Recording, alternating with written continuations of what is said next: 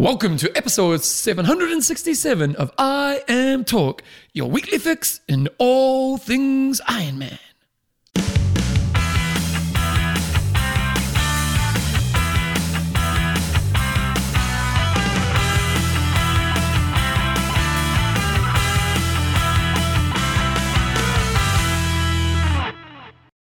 Rightio team, welcome along to episode 767 of I Am Talk. Not with Coach John Newsom and Bevan James Eyles. We've got Scott Molina here today. Isn't that cool, huh? Isn't that cool? On Newsom, it's the first time he's never been able to do the show.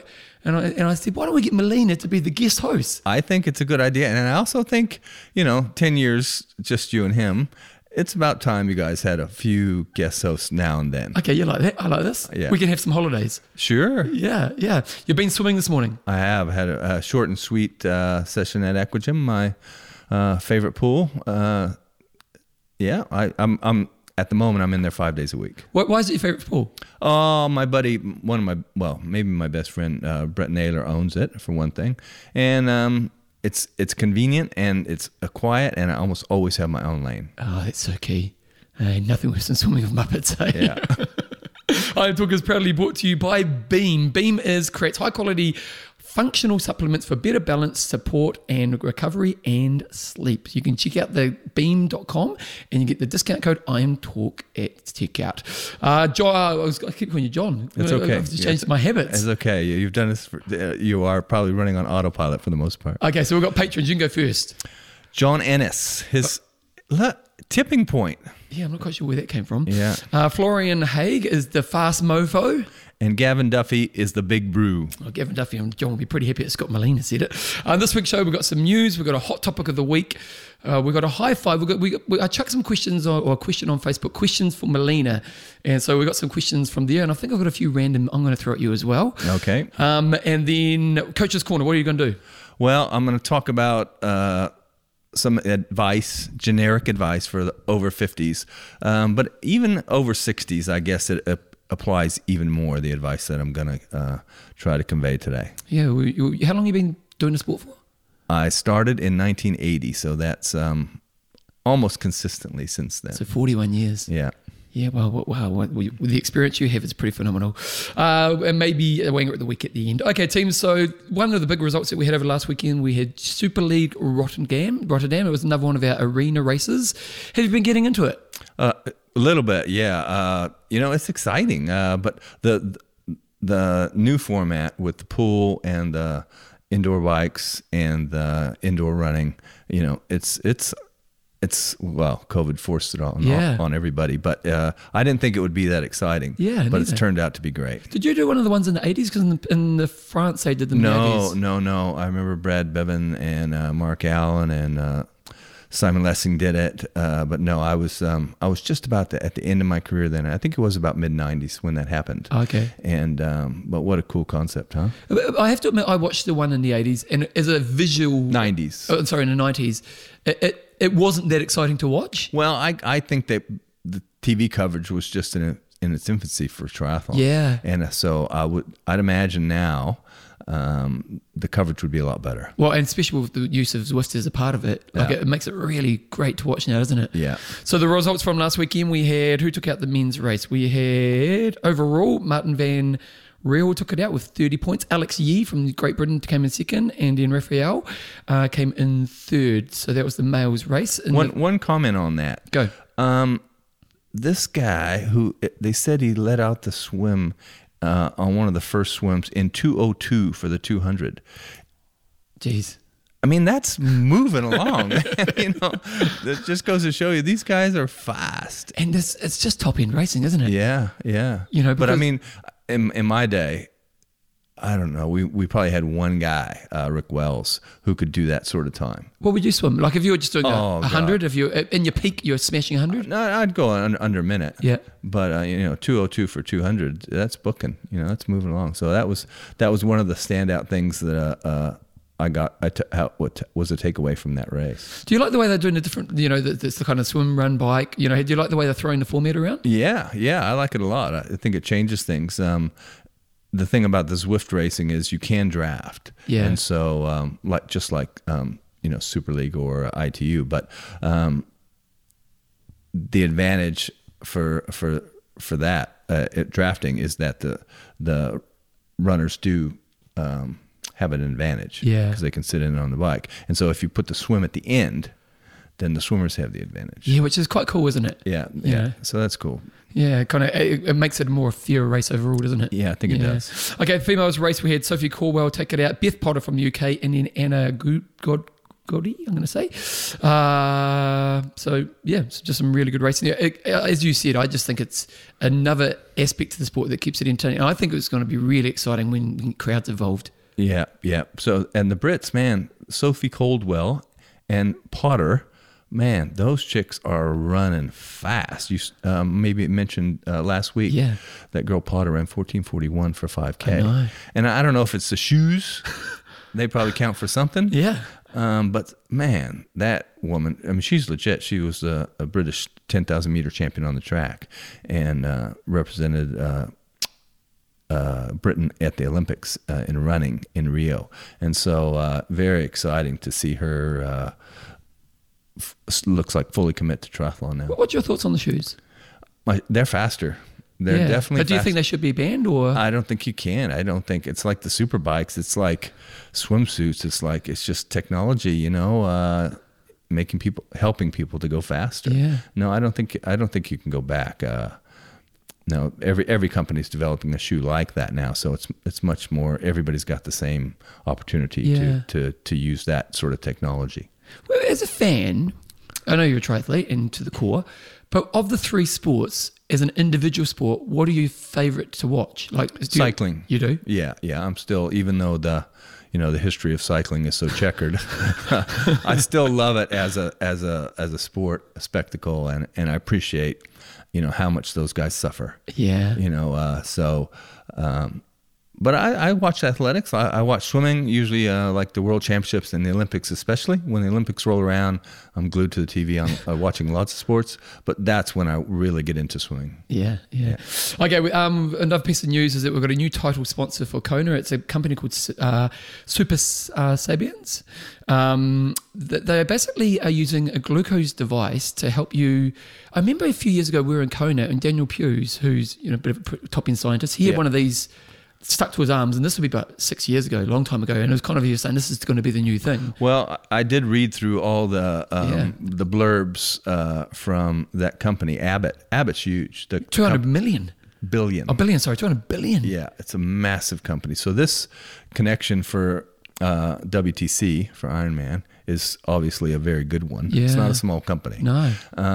But I was looking at this thing thinking, how can this thing monitor your blood glucose instantly? Yeah. And then I didn't read all the papers, the research papers that went into developing this product, but I did read their blurbs about how it works. And it's a little needle that goes into your skin, and it measures your blood glucose instantaneously, really, and sends a signal to this app on your phone, and it seems to be too good to be true. Yeah. And usually when it's too good to be true, it usually is. I don't believe it. And so, but this time it looks like it's incredible science, and it could be a real game changer, couldn't it? Because ultimately, what you're learning is you're getting instant feedback. It's kind of like a power meter on the bike, isn't it? Yes. So you're getting instant feedback of what's happening with your nutrition, so you can make better choices instead of kind of guessing and hoping. That's right. And they give advice about keeping your blood glucose in a certain level, a certain window. Yeah. Is optimal. Too low, and you're probably impeding your recovery and getting a diminished workout. And too high, you're getting more muscle damage through inflammation. And so, I don't know. I mean, it's probably a little bit too high tech for me to try and use now, but it's interesting, isn't it? Because you were in a time in the infancy of the sport when you were racing as a pro, and science kind of wasn't a big factor as a part of it. You guys were kind of figuring it out as you were going. And I know for you, hot races were always a real struggle for you. And that's why, you got your Kona win, but Kona wasn't really made for you. Imagine if you'd had a device like this as an athlete. Do you ever think to yourself, shit, if I had the science I had today, what could have I been? A little bit. But I also think it might have impeded or my progress because I wasn't limited by any information. I didn't know anything. I didn't know anything. So it's like I didn't know what was wrong, what was right. And so it was very much a feel thing, certainly in races, like not having a power meter or not having a heart rate monitor. You never felt like you were going too hard, really. You thought I should go harder. Oh, really? Yeah. I can go harder. So it was about containing yourself? Yeah, for the most part, but you weren't limited by numbers. Yeah, okay. Yeah.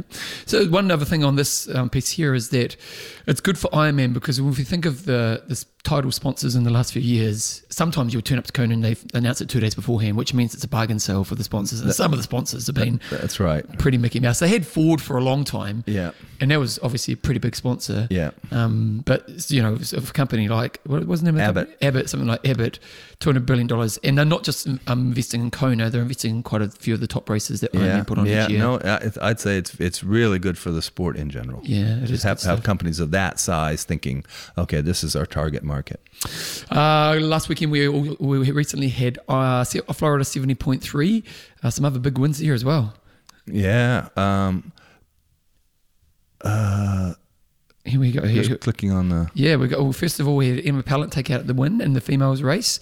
She had a really strong swim bike run. She came in first over... Now, they don't have the actual people here, but we're going to say second would have been Smith and Jackson third. Now, that might not be official.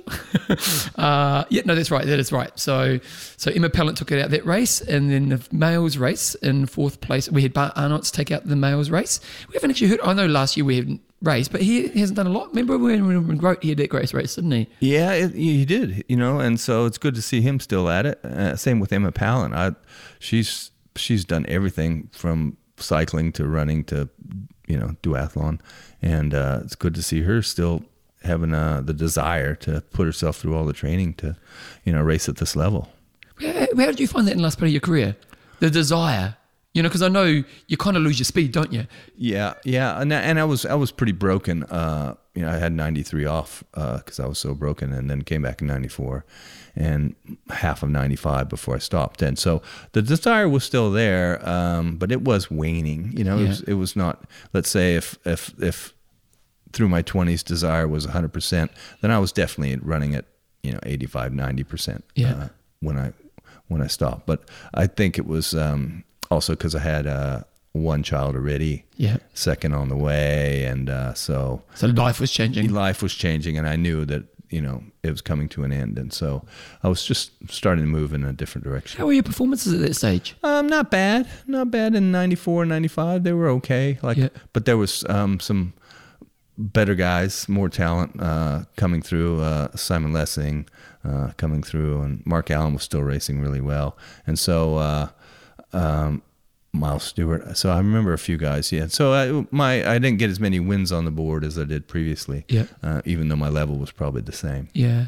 What was it like when Nissan turned up? Because there's always the passing of the guard, isn't there? Yeah. And I remember a few years ago when I think it was Kienle won Kona, and there was just this period where the young guys weren't coming. Yeah. And Macca was always giving a bit of shit, kind of saying, come on, young guys, where are you? And then Kienle won, and Kienle's pretty out there. Yeah. And he was like, oh, buggers, piss off, kind of. And there was this moment where there was always a transition, and there's for you that listening was the moment, wasn't there? Yeah, and it happened a few years earlier because I was able to race with Simon on a team at the French Iron Tour. Yeah. And he was on my team.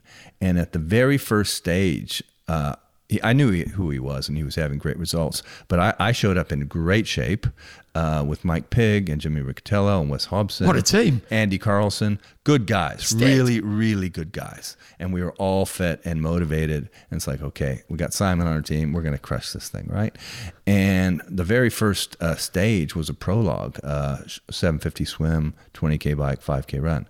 And we drafted off Andy on the swim, but then Simon and Mike Pigg on the bike we were barely hanging on. And then on the run, Simon had to push most of the team. He was running behind them, pushing them. I've told the story. And he'd push them right past us, and then he would drop back and go get whoever got dropped behind. Jeez. And push them all right past us, hand on the back, and push them right past us. Did he push you? No, he didn't.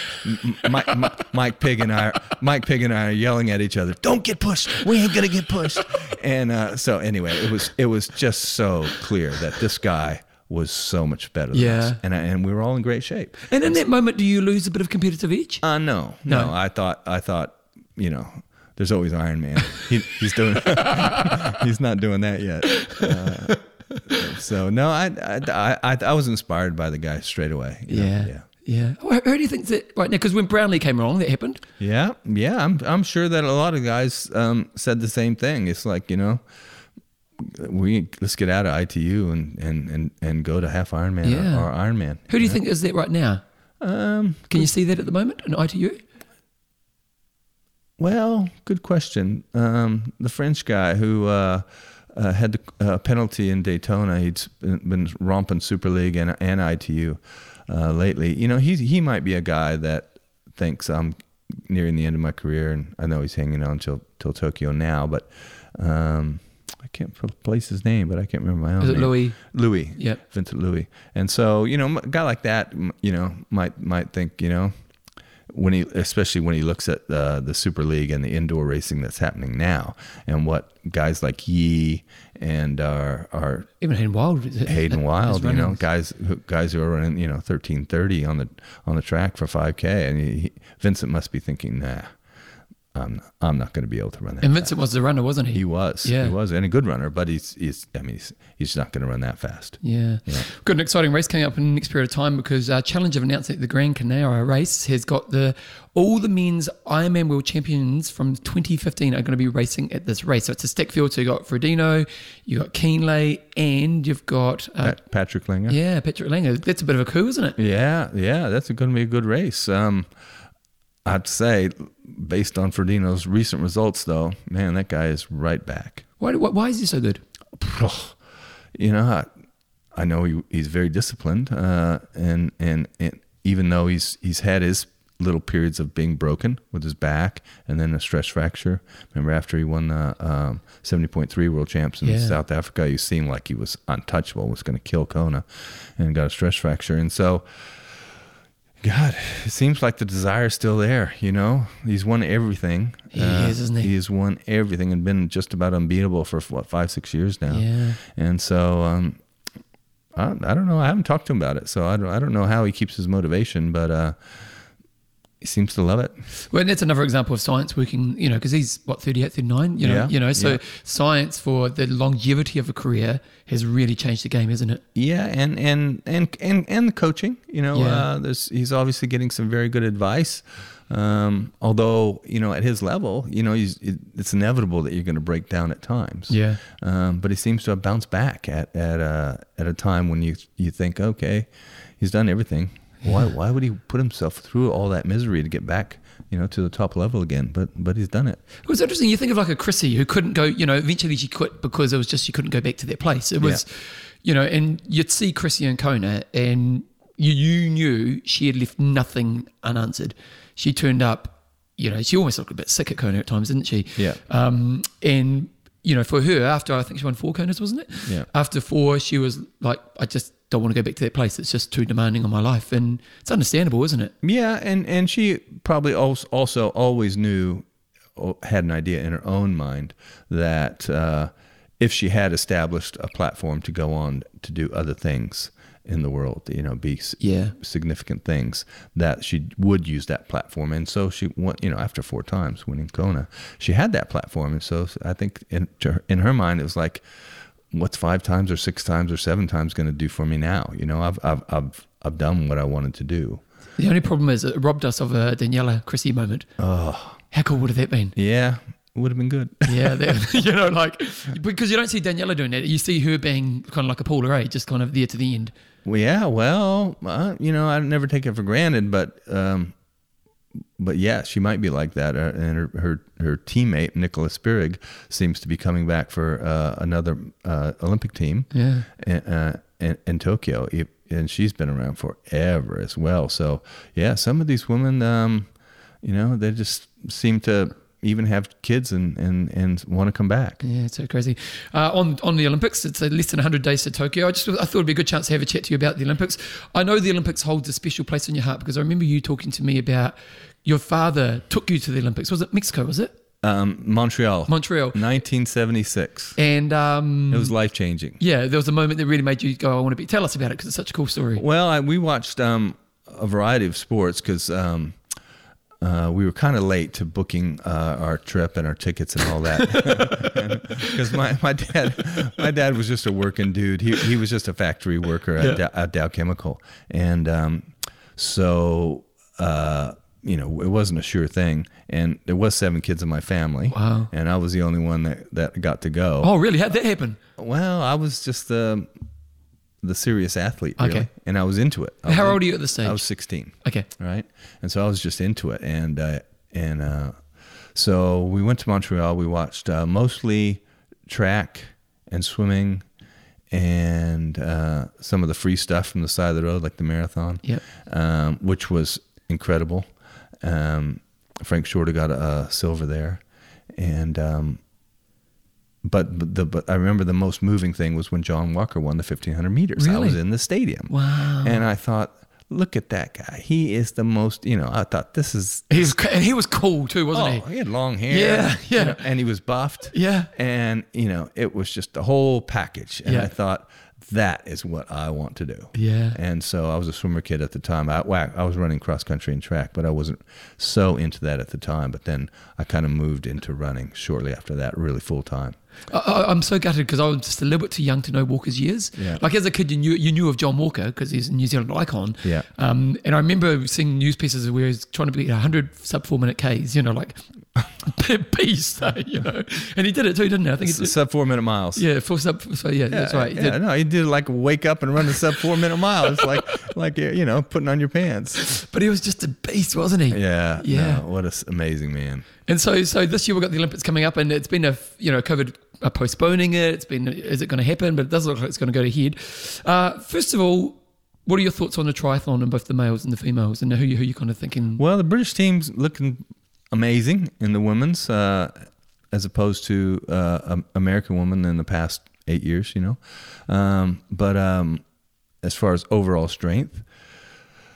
Same for the British men. Incredible. I like our young Kiwi Hayden Wild's chances. Does it affect that he doesn't have other people? No, it doesn't. If his swim's good enough that he can get out of the water and sit in the pack, and follow the moves, any significant moves. You have to be very attentive, of course, because there will be some team tactics going on.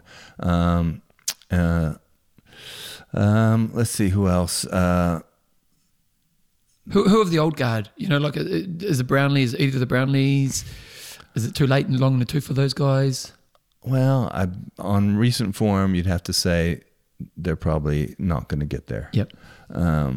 And I don't think Alistair's chances after having moved to long stuff at his age. Yeah. He's coming back to be able to go this fast, as fast as these guys are going. I just don't see it. And his brother Jonathan is a little bit younger, but it's the same thing on recent form. You have to say, well, doesn't look that great. Yep. But looking at other countries, there are a few guys around the world, like this guy who just won this latest Super League race. That seemed to be pretty good, but I think it's still pretty wide open. Yeah. What about the teams? It's great. It's a great dynamic for the Olympics. It is. Isn't it? It is, and you only got to have 2 of each. Yeah. But again, British seem to have the depth. Yeah. Right at the moment. So I would. At the moment, I'd be predicting them first and second. Unfortunately for New Zealand, we have 2 pretty good guys. Our women are just a little bit behind at the moment. Yeah. To have the Kiwis be competitive in the team. Same with Australia. They don't seem to have enough of the top 5, top 6 in the world that you would need to win. So you're really saying it just being a Great Britain Yeah, it seems Yeah. like both men and women at the moment, they're the favorites. Wow. Olympics, when you sit down, for me, it's right off 2 weeks of my life kind of moment, the Olympics. I remember when we went on the Great Britain, because it was the worst time for us when they were in Great Britain. And I had to go to Asia for work after about 10 to 12 days, aren't they? Yeah. Yeah. So after about 7 days, I had to go to Asia for work, and I was so glad because I just wasn't sleeping. Right.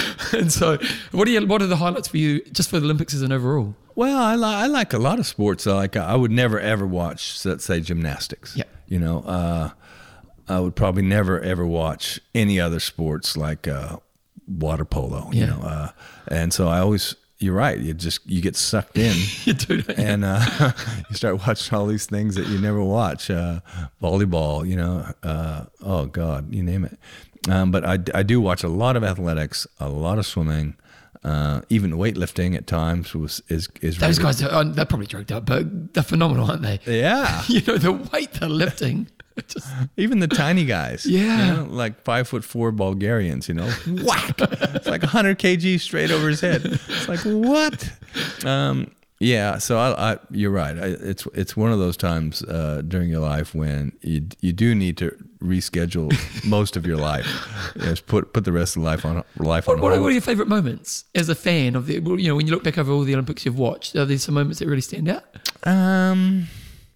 Well, I had a bunch of heroes early on in swimming and in track, and when they came through, won the gold medals. Remember this swimmer when I was a swimmer kid named Brian Goodell. He was like the first guy to swim around 15 minutes for 1,500 meters. Okay. And, Jeez, really? Yeah, and so he was one of my idols. And when he won the gold, I think he won the gold in the 1,500. That was just like, okay, I got to be like him. Really? Yeah, but let's see what else. When Joan Benoit won the first women's marathon. Well, that's phenomenal. Because was she had 84. and she'd been injured, hadn't she, leading into it? Yeah, she had a knee surgery. And they said let her go, didn't they? Yeah. They thought, oh, she's injured, she's nothing. Yeah. And she was just like pedaling a hand cycle, doing all this other stuff that she could do to stay in shape and not lose it. And then she just ran away with it. It was amazing. And that was LA as well, wasn't it? Yeah. Hot. And she had this funny little funky trucker hat on. Yeah.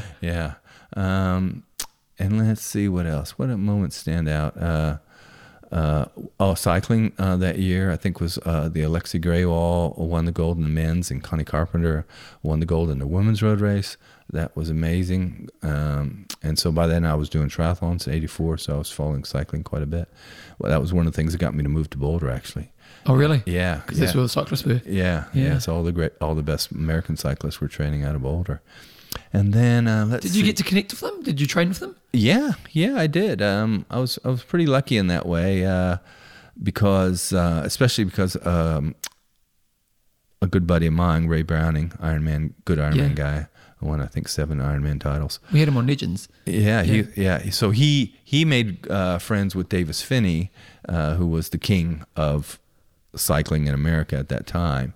And so because Ray got to train with Davis, then triathletes were sort of accepted as okay though. We'll let them tag along. You can sit at the back. Yeah, you can sit at the back. Yeah.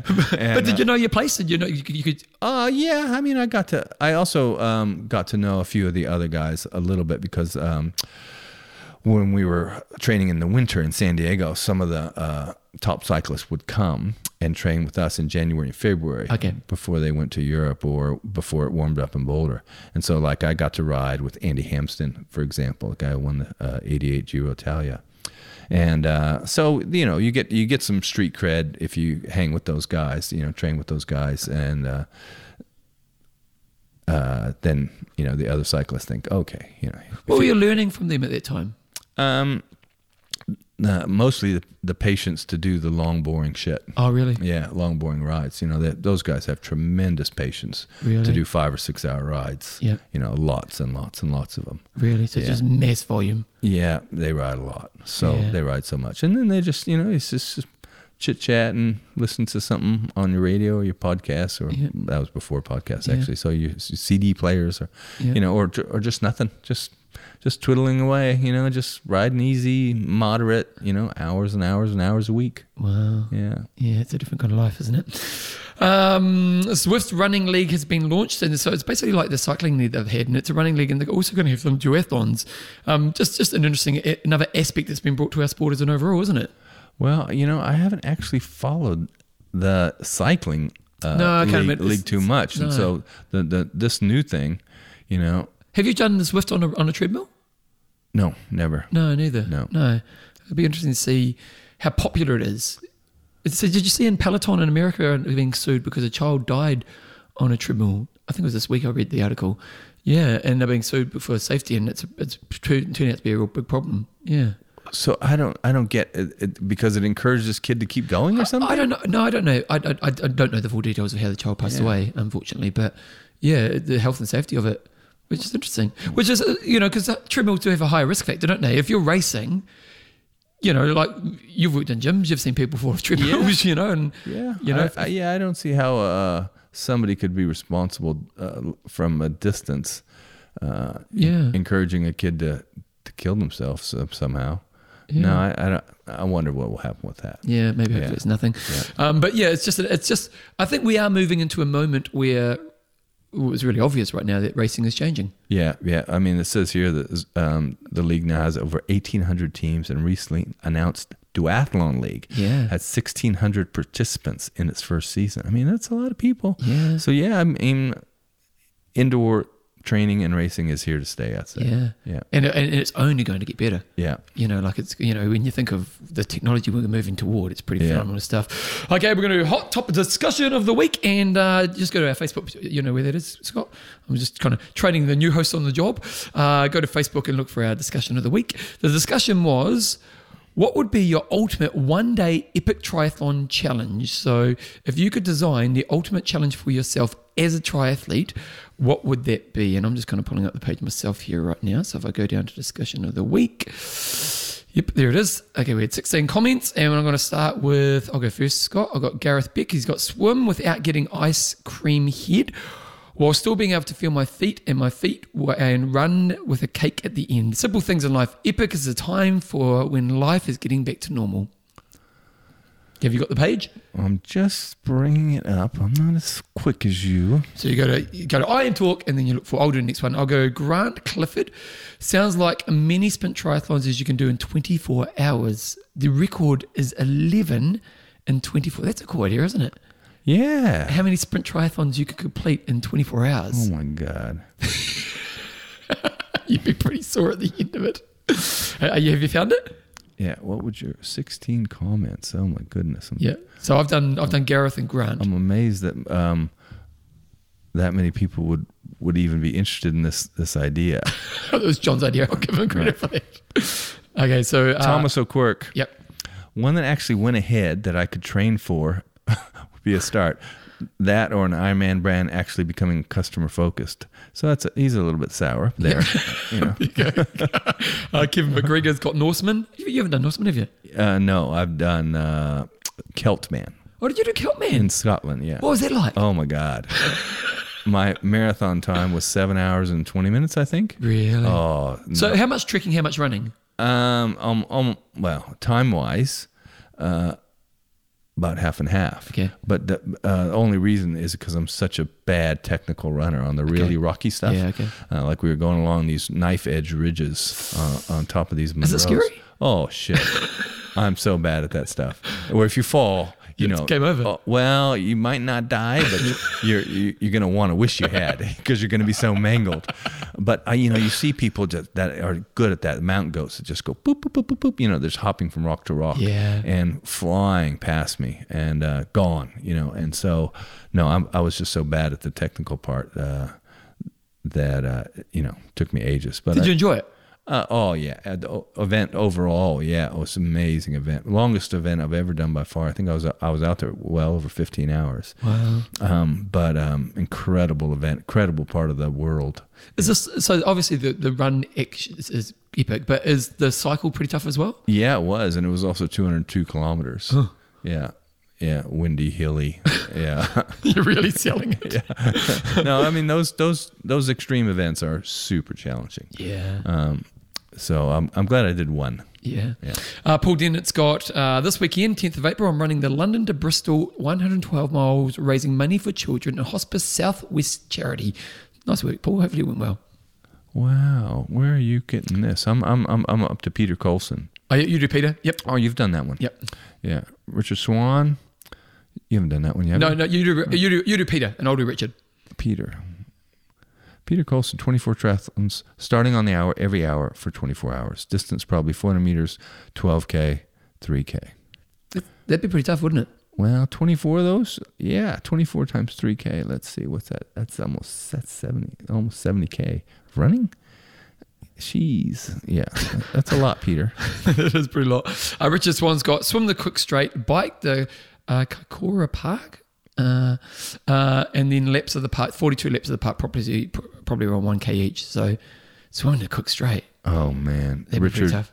Richard, you don't know how hard that is. I think the record's about 7 hours, but most people do it in about 9. Because it's all tidal, isn't it? Yeah. So that would you'd have to get that. Well, they're based on the mountains now. He might be.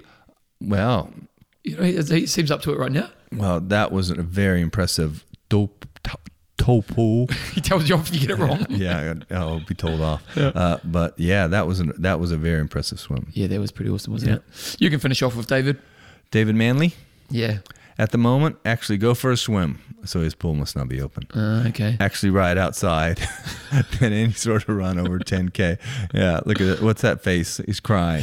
Yeah, he's being tortured from being stuck inside, obviously. It's we have been pretty lucky, haven't we? New Zealanders. It's one of those. There's a famous song in New Zealand is "We Don't Know How Lucky We Are." It's by a guy called Fred Dagg. Right. And it kind of just represents that Kiwis just don't really realise the kind of lifestyle we have. But with COVID, we've just had it so sweet, and the world's suffering so much, even to this day. We've opened our borders to Australia. We're so lucky, aren't we? Especially as athletes. Yeah. No, we, especially the South Island. Yeah. Aucklanders have had it harder than we have. But no, it's just like life is normal here. It's so funny when I see people go into the supermarket countdown and they do the COVID tracing app with their phone. I'm like, there hasn't been anybody has COVID in the South Island for how long? 6 months? More? I don't know. Whatever. It's like ever. Yeah. It's like, and yet it's like people are just, we'll do the right thing and we'll. Well, it definitely helps that we are a kind of compliant country, aren't we? We do just kind of, let's do this. It's going to work. We don't distrust our government here, do we? No. Yeah, but it's. I'm still amazed after this many months that people are still thinking, we need to watch out and be vigilant and all that. Yeah. What would be your epic one-day triathlon challenge? Well, one day. Good question. I mean, I do like those really hard events. I've done a number of really difficult triathlons over the years, and but if I had to, if it wasn't a race like Kelpman,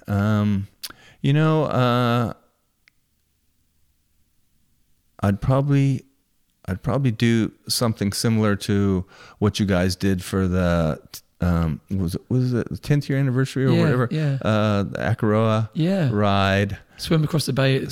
Swim across the bay, Akaroa ride, and the run was out on Godley Head, right? Yeah, that was beautiful. Yeah. It was actually a pretty cool course, wasn't it? Yeah. So it'd probably be something like that. So what we did is we swam over, was it Cass Bay? Was it? No, Corsair Bay. Corsair Bay.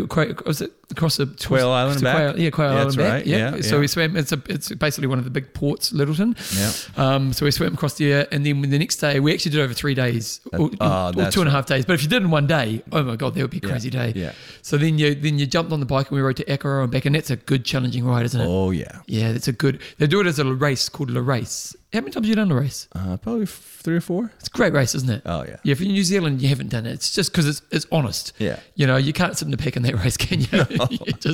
You're honest. And then we did a run, which is maybe one of the beautifulest runs in the world, where you kind of run past your area, don't you? Yeah, that's my local yokel run. Yeah, and it's paradise. It is. Yeah. That's just absolutely paradise. And it's a good challenging run as well. Yeah. Yeah, that would be a good epic day. For me, if it was a race, I'd love, if I ever got back to doing long distance, Norseman would be the one. Right. Or like a Kelpman, just to do that kind of, can you survive? Yeah. That kind of thing was always really appealing. Yeah.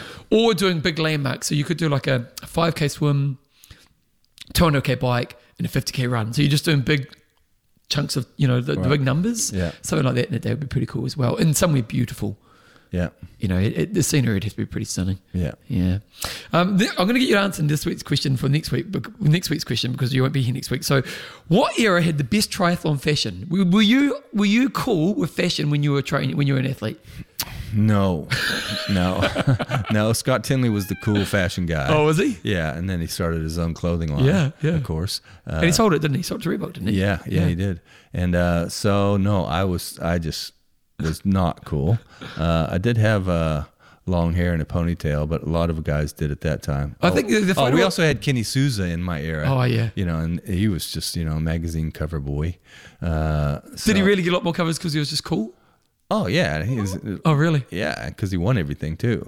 Yeah. But yeah, he had the big hair like the '80s. And he had the big Oakley's glasses. He kind of made those popular, didn't he? Yeah, he helped Oakley out a lot. And but he had the big hair, like the big hair bands. Aerosmith and Van Halen, those guys. That was the kind of hair he had. So no, I wasn't. Although I will say, I think you have arguably the best Kona photo finish. You look cool in that photo. You do, because you were in Nike, weren't you? That was pretty retro. Yeah, I just had running shorts and a singlet. Yeah, and you look pretty relaxed, obviously, and a hat. Yeah. You so actually look pretty cool in that shot. So that was pretty retro stuff back then. I mean, you don't see anybody running in running gear nowadays. Yeah, not at all. Yeah. Good time. So the question for this week is: what era had the best triathlon fashion? Ooh, it certainly was not the '80s. I would say. Wasn't when the Mankini phase either. I would say it's probably right now, because of the fabrics and the fashion in the one piece stuff has gotten a lot better. Yeah, it looks better. Yeah, because it did look terrible at times, didn't it? It did. Okay, let's get into the high five. 1, 2, 3, 4. High five. Okay, so on Facebook, I just jumped on Facebook earlier this week, and I just said Molina's going to be on the show. He's going to be the guest host. So, what are some questions that you have for Scott Molina, just in anything at all? And I might throw a few random questions in there, and I'm just pulling this up myself right now. So here we go. So question number 1 is from, I've got Christopher Doyle. This Scott Molina. Okay. He doesn't even give a question. Okay. John Hancock, top tip. Scott, you once talked about bike tyres. Just spend the money on new tyres before the race. It's one less thing that can go wrong on the day. Such sensible advice. He also said the iPod was the greatest technology for breakthrough in triathlon, which he totally agrees. He would love to hear some of the funny epic stories from early on in the epic kind of, because how long has Epic been going for now? Well, we started in 2003. Let's see, it was Gordo. There was only, I'll tell you, that was a good camp. It was me and Gordo. Klaus? Was Klaus? I don't think Klaus was there. Okay. Could have been, maybe. But I know Chris McDonald was there. A guy named John Mergler, who many people will know of, who recently tried to do 100 Ironmans in 100 days. And a guy who became a very good friend of mine, Andrew Charles. Oh, yeah. And so we had a good group, and just winging it, really. We did have a support crew and all that, but we had amazing weather. That was here? That was here, South Island, Tekapo, 240K the first day. So we did swim, bike, run every day, and then we went to Wanaka. We had amazing winds down there, and then we went to Queenstown, and then we went to, where did we go from there? Shit, probably made our way back. Yep. I can't remember exactly, but so that was 2003 when it started, and then from there we did. We did one in the North Island, and then we started to branch out a bit more. We did one in Colorado, I think in 2004. We were doing 2 a year then. And so we would do one in New Zealand and one somewhere else. Yeah. And so we went to France, we went to Italy, and just after then, I think we went to Australia, did this amazing camp over 12 days where it was just incredibly hot at times. And that's when John Newsom came along, I think. Pete O'Brien was the main director for that camp, but I think John might have come along maybe just after that. So I think John Newsom came into the camp at about, I'll guess, 2007 or 8.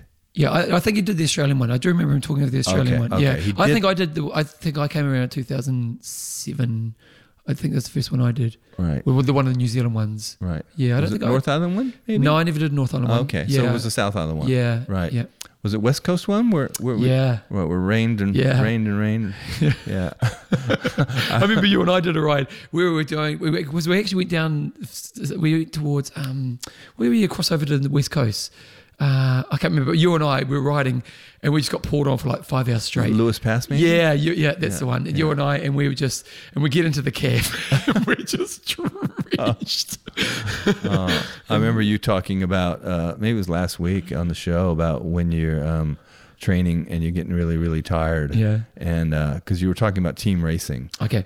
And adventure racing. Yeah. And how it would be difficult Yeah. to go with no sleep and just go and go and go and go. Yeah. And yet you have to work with your teammates. Yeah. And Epic Camp was a lot like that. And we did have some blow-ups. Remember, particular on that camp down the West Coast. You probably remember this. I was there. Yeah. You were there that year, and two best friends, just were about to beat the crap out of each other, and That was true. it did strain their friendship. It really did, that camp, so yeah, both of them were just shattered and just about to come really was. come to blows. And one of them was obviously a little bit stronger, and then when he kind of went to the next level, that guy knew to shut up. Yeah. Oh, there was. So yeah, we had so many good camps. Where did the germ of the idea start? Well, it was an idea. Gordo and I trained a lot together from about 2001, I think. Yeah. And when he was just starting out, wanting to be a pro triathlete, and so somewhere around 2002, we came up with the idea that wouldn't it be nice to do two things: have a big camp. And because he was coaching, so was I, and it's like give the people the opportunity to see what the pros train like, and just make it more of an adventure, and also give people who have done lots of Ironmans the opportunity to do something different, other than just go to another Ironman. If you once you've done 10 of them, like Andrew Charles, a good example. John Mergler, what else is there in triathlon other than just going to races? And so that's how the idea germinated and got off the ground. Like, seriously, if you ever get a chance to do an Epic Camp, make sure you do, because it really is just a life-changing experience, isn't it? Like you just and as you said, the germ of the idea was to get people to experience what a real pro lives like. Yeah. And you do, man. You just and you're just self-discovery. Yeah. Even if Ironman athletes are pretty tough people anyway. Yeah. But you just realize there's more. Yeah. Like you just realize. Like I remember there's days where you're just like, I can't even get out of bed. Yeah. Next thing you know, you're killing it. You're not just surviving. You're actually blitzing it. And there's just something about that environment. Yeah. That just brings something out of you, eh? Yeah. Yeah, it's awesome. Okay, next question. Ian Wood's got the secret to staying competitive and injury-free, which we'll kind of do. Actually, we might leave that because it's kind of... That's my main topic for my coach's corner. Okay, Arnold's got, what are your thoughts on racing the 70.3 with the current 10-meter draft zone? It's not enough. No, not at the speeds they're going. 45K an hour. Yeah. If you're sitting third or fourth or fifth wheel, you're sitting in a big old draft. So what would you like?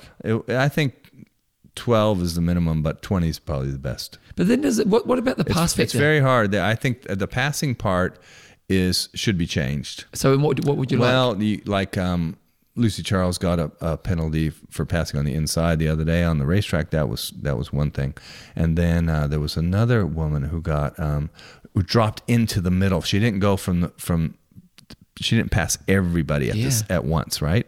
And so with a 20-meter draft rule, it should be that, I think, if you pass somebody, you stay to the side of them, you don't pull straight in front of them. You stay to the side of them until you're, let's say, 10 meters ahead. Yep. And then the person behind has to move back. Okay. So you can drop in and then drop back. Okay. So you don't have to go past 7 people. Yeah. That's 180 meters or whatever, and so there should be some way that you can drop into the line, And the line sorts itself out. and the line sorts itself Yeah. out. So it's not just on the person having to pass everybody. It's not just on them, but everybody who's in the pack or in the line, I should say. Because if you're 180 meters to get to the front, it's a massive effort. Yeah. You know, You're an endurance sport. You're sitting at the red line already. Yeah. You know, if we're talking watts, Yeah. for example, in the men, you know, Lionel sitting at 350 watts, you know, you're going to have to go 450, 500 for a minute or two. You know, so anyway, I think it messes up the dynamic of the race to have the rules such that they are now, even with a 20-meter draft rule, which I think is probably the ideal. You know, you still have to adapt the rules a little bit. What are your thoughts on Sanders? I like the guy. Yeah. I think he's good for the sport and amazing story. Yeah. You know, being in his mother's basement, you know, doing what he was doing. You know, and coming out of that life and finding triathlon, you know, and his whole story is just amazing. Yeah. And to get to this level. Because there's a lot of good stories.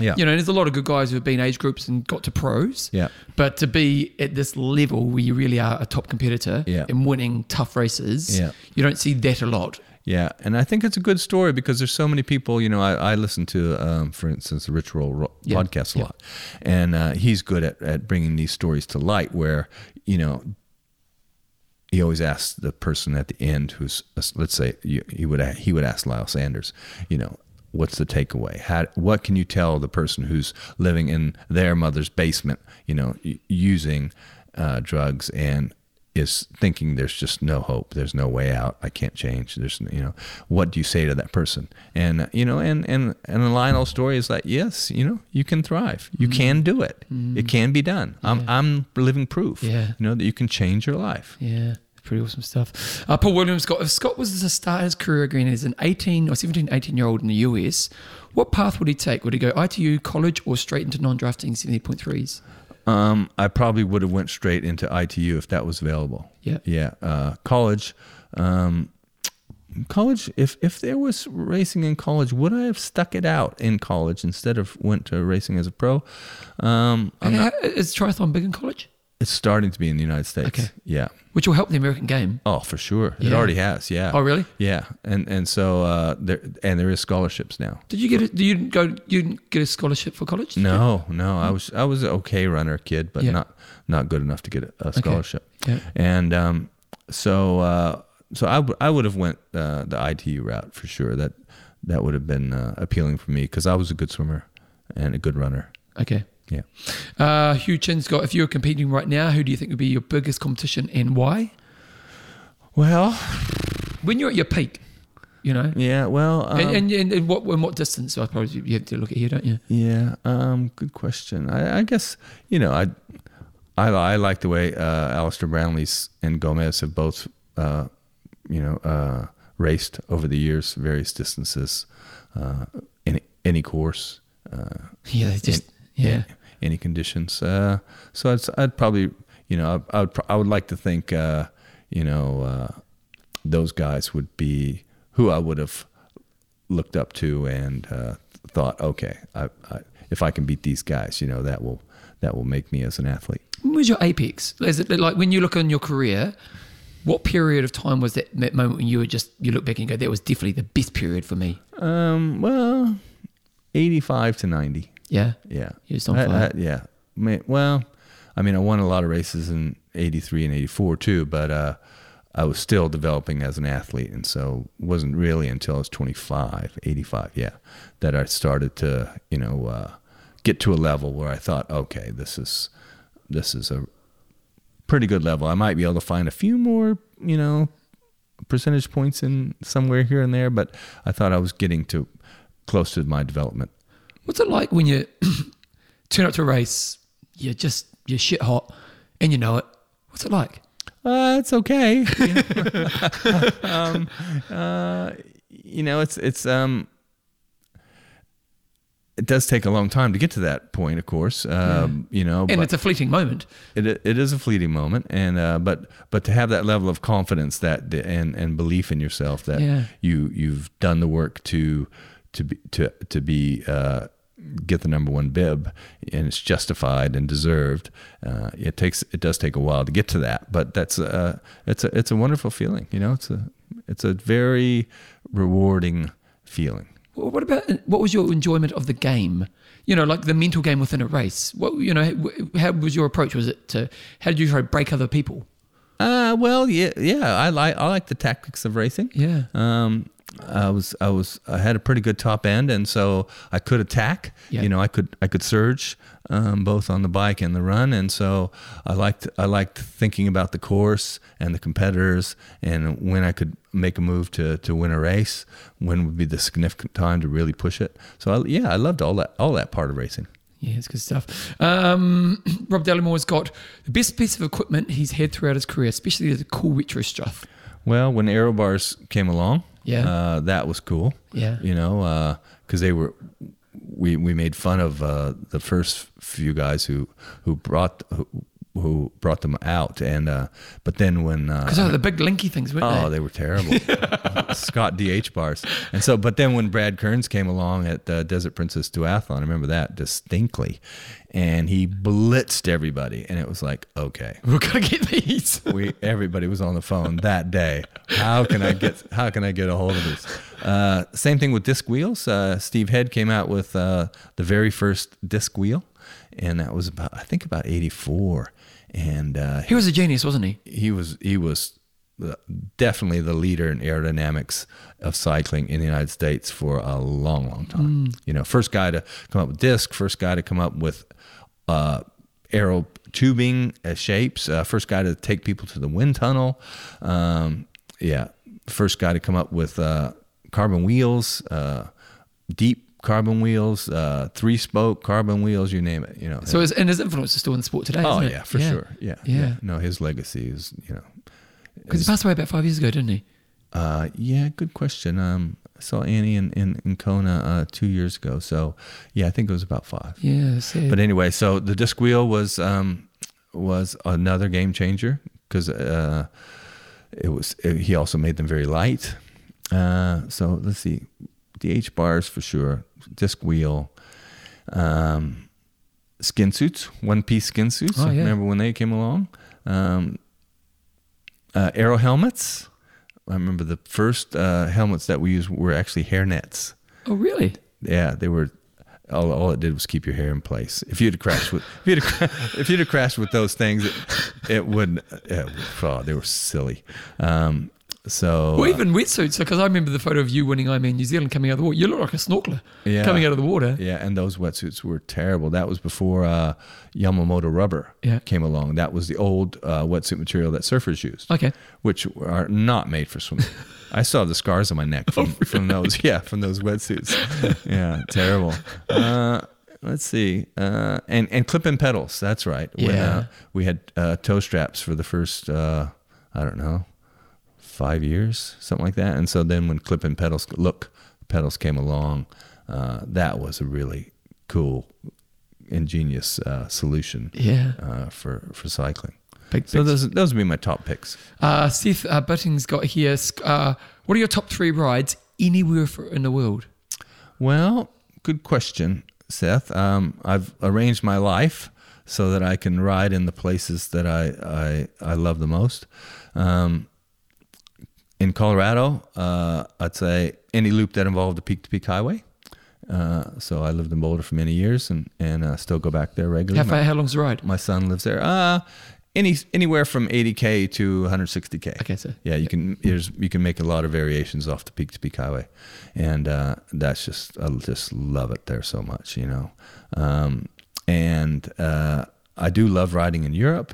The Sella-Ring is one that people who ride in Italy will know, just outside of Cortina.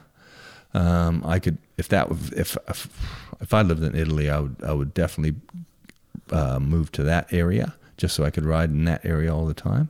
And I do love it here in Christchurch for short rides. Anything that involves a summit road. Yeah. It's a cool ride. That's 10K from where we are now. Yeah. And let's see where else. Let's see.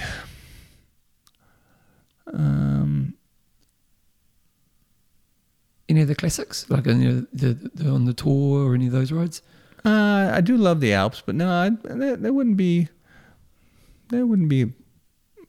Actually, some of the Pyrenees areas, like where Ian Wright and Julie Wright have their place. Yeah. I've spent a lot of time riding in there, outside of Luscan, and some of those, just one of the loops from their house actually. It's about a 80K loop. It's just magic. So yeah, there are lots of nice riding there too. I know Seth lives up in Canada. We did an epic camp up there, and there are some really nice rides up there, beautiful rides in the Canadian Rockies. And let's see, in California, I spent a lot of time of my life in California, but it's just too crowded there now, too much traffic. Yeah. Although there's some areas outside of Santa Barbara that are nice.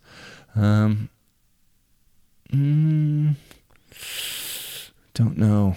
I'm pretty easy to please. If I'm out in the sun and it's warm, Yeah. yeah, You're happy, man. I'm happy. Dominique's got here, training hours to beer consumption ratio. Got a lot of likes on that one. And you are well renowned as being someone who likes a beer. And it tends to be that you go, I want to be somewhere in the sun riding with a pub at the end. So, Yeah. I would say the ratio, Dylan might hurt his ears to hear me say this, but I've moved to some non-alcoholic beers now. Oh. Yeah. And why? Because I'm an alcoholic. So, yeah. But I'd say, 2 hours to one beer Is a good ratio? is a pretty good ratio. Okay, so if you want to get really drunk, you could have a big training day. Yeah. If you're out there for 8 hours, 4 beers is that's enough. Seriously, why pull back? Just so you're drinking too much? Oh yeah, because I'm an alcoholic. I shouldn't be drinking at all. Do you classify yourself as Oh an yeah, no, I definitely am. And so how do you manage that? Not very well. My wife. A lot of people would think, "Oh, Melina, you're a functioning alcoholic," but my wife would tell you differently. She says, "Oh, a lot of times you're not functioning very well at all." And so, What's the draw? Because my dad was an alcoholic, and a really bad, violent alcoholic. So, right. so he gave up when I was like 5, but he had to Right. because it was just like. Right. And I remember speaking to my dad, and I was a bad drunk. right. So my story was. Were you an angry drunk or just a? No, but shagger. Oh, Shagger, Right. steal stuff, just stupid drunk. Right. And just it hurt people, but it wasn't violent like my dad was. Right. And I was a bad druggie. Right. But I'm not an alcoholic. So once I gave up because I was just like, this is shit for your life. Right. You've got to move on.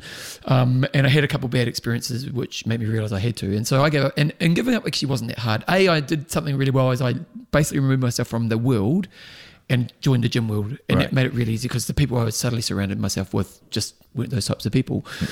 And I remember talking to my dad, and my dad and I said, because I never think about drinking. Right. Like, never.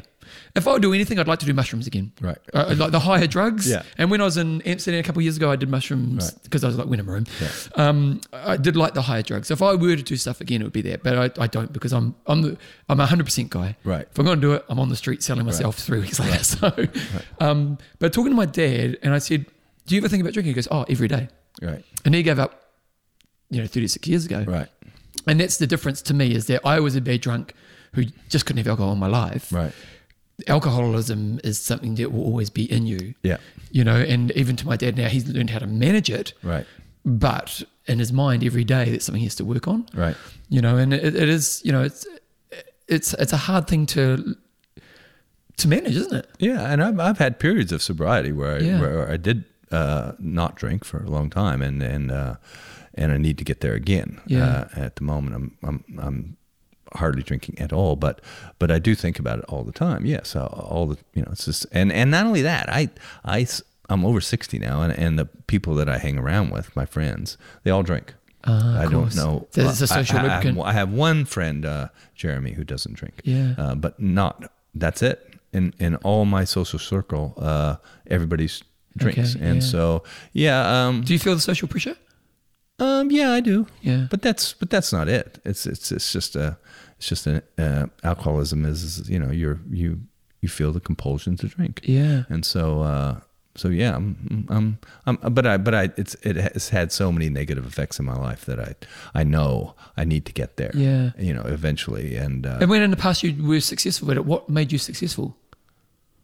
At being sober. Bad experiences. Oh, really? So, Yeah. so you basically got to a point where it's like, and then that's to me with drugs. I remember I had a night of drinking actually, and I was a pig, I'd just be hitting on every girl. Right. And I remember one of my mates said to me, there's kind of three moments. One was my mate who was a druggie. He turned and he said, "You realise we're druggies?" And I was stoned 24/7, but I never thought I was a druggie. Right. I was stoned 24/7, and I just in my mind. And as soon as he said that, it was almost like I could see everybody seeing me as a druggie. Yeah. I remember one night we were at Time Out playing games, Yeah. and I was stoned off my face, and all these people I knew saw me. And at the time, I didn't realise it. But as soon as he said that, I saw it from their eyes. Yeah. And that was a real big moment. And then another night, I've been on it, and I was just trying to hit on every. And one of my mates, and me and my mates were pretty low standard. We weren't high class. And one of my mates said, "You're a real embarrassment to be around." Oh. Yeah. And he wasn't high class. Like we were the lowest of the low. Yeah. And that was like, oh fuck. Yeah. Well, I've had that from my wife too. Oh, okay. She said you were embarrassing. Yeah. And man, that hits hard. Yeah. And that was a real trigger for me. It was like, yeah. And that has been a trigger for me too.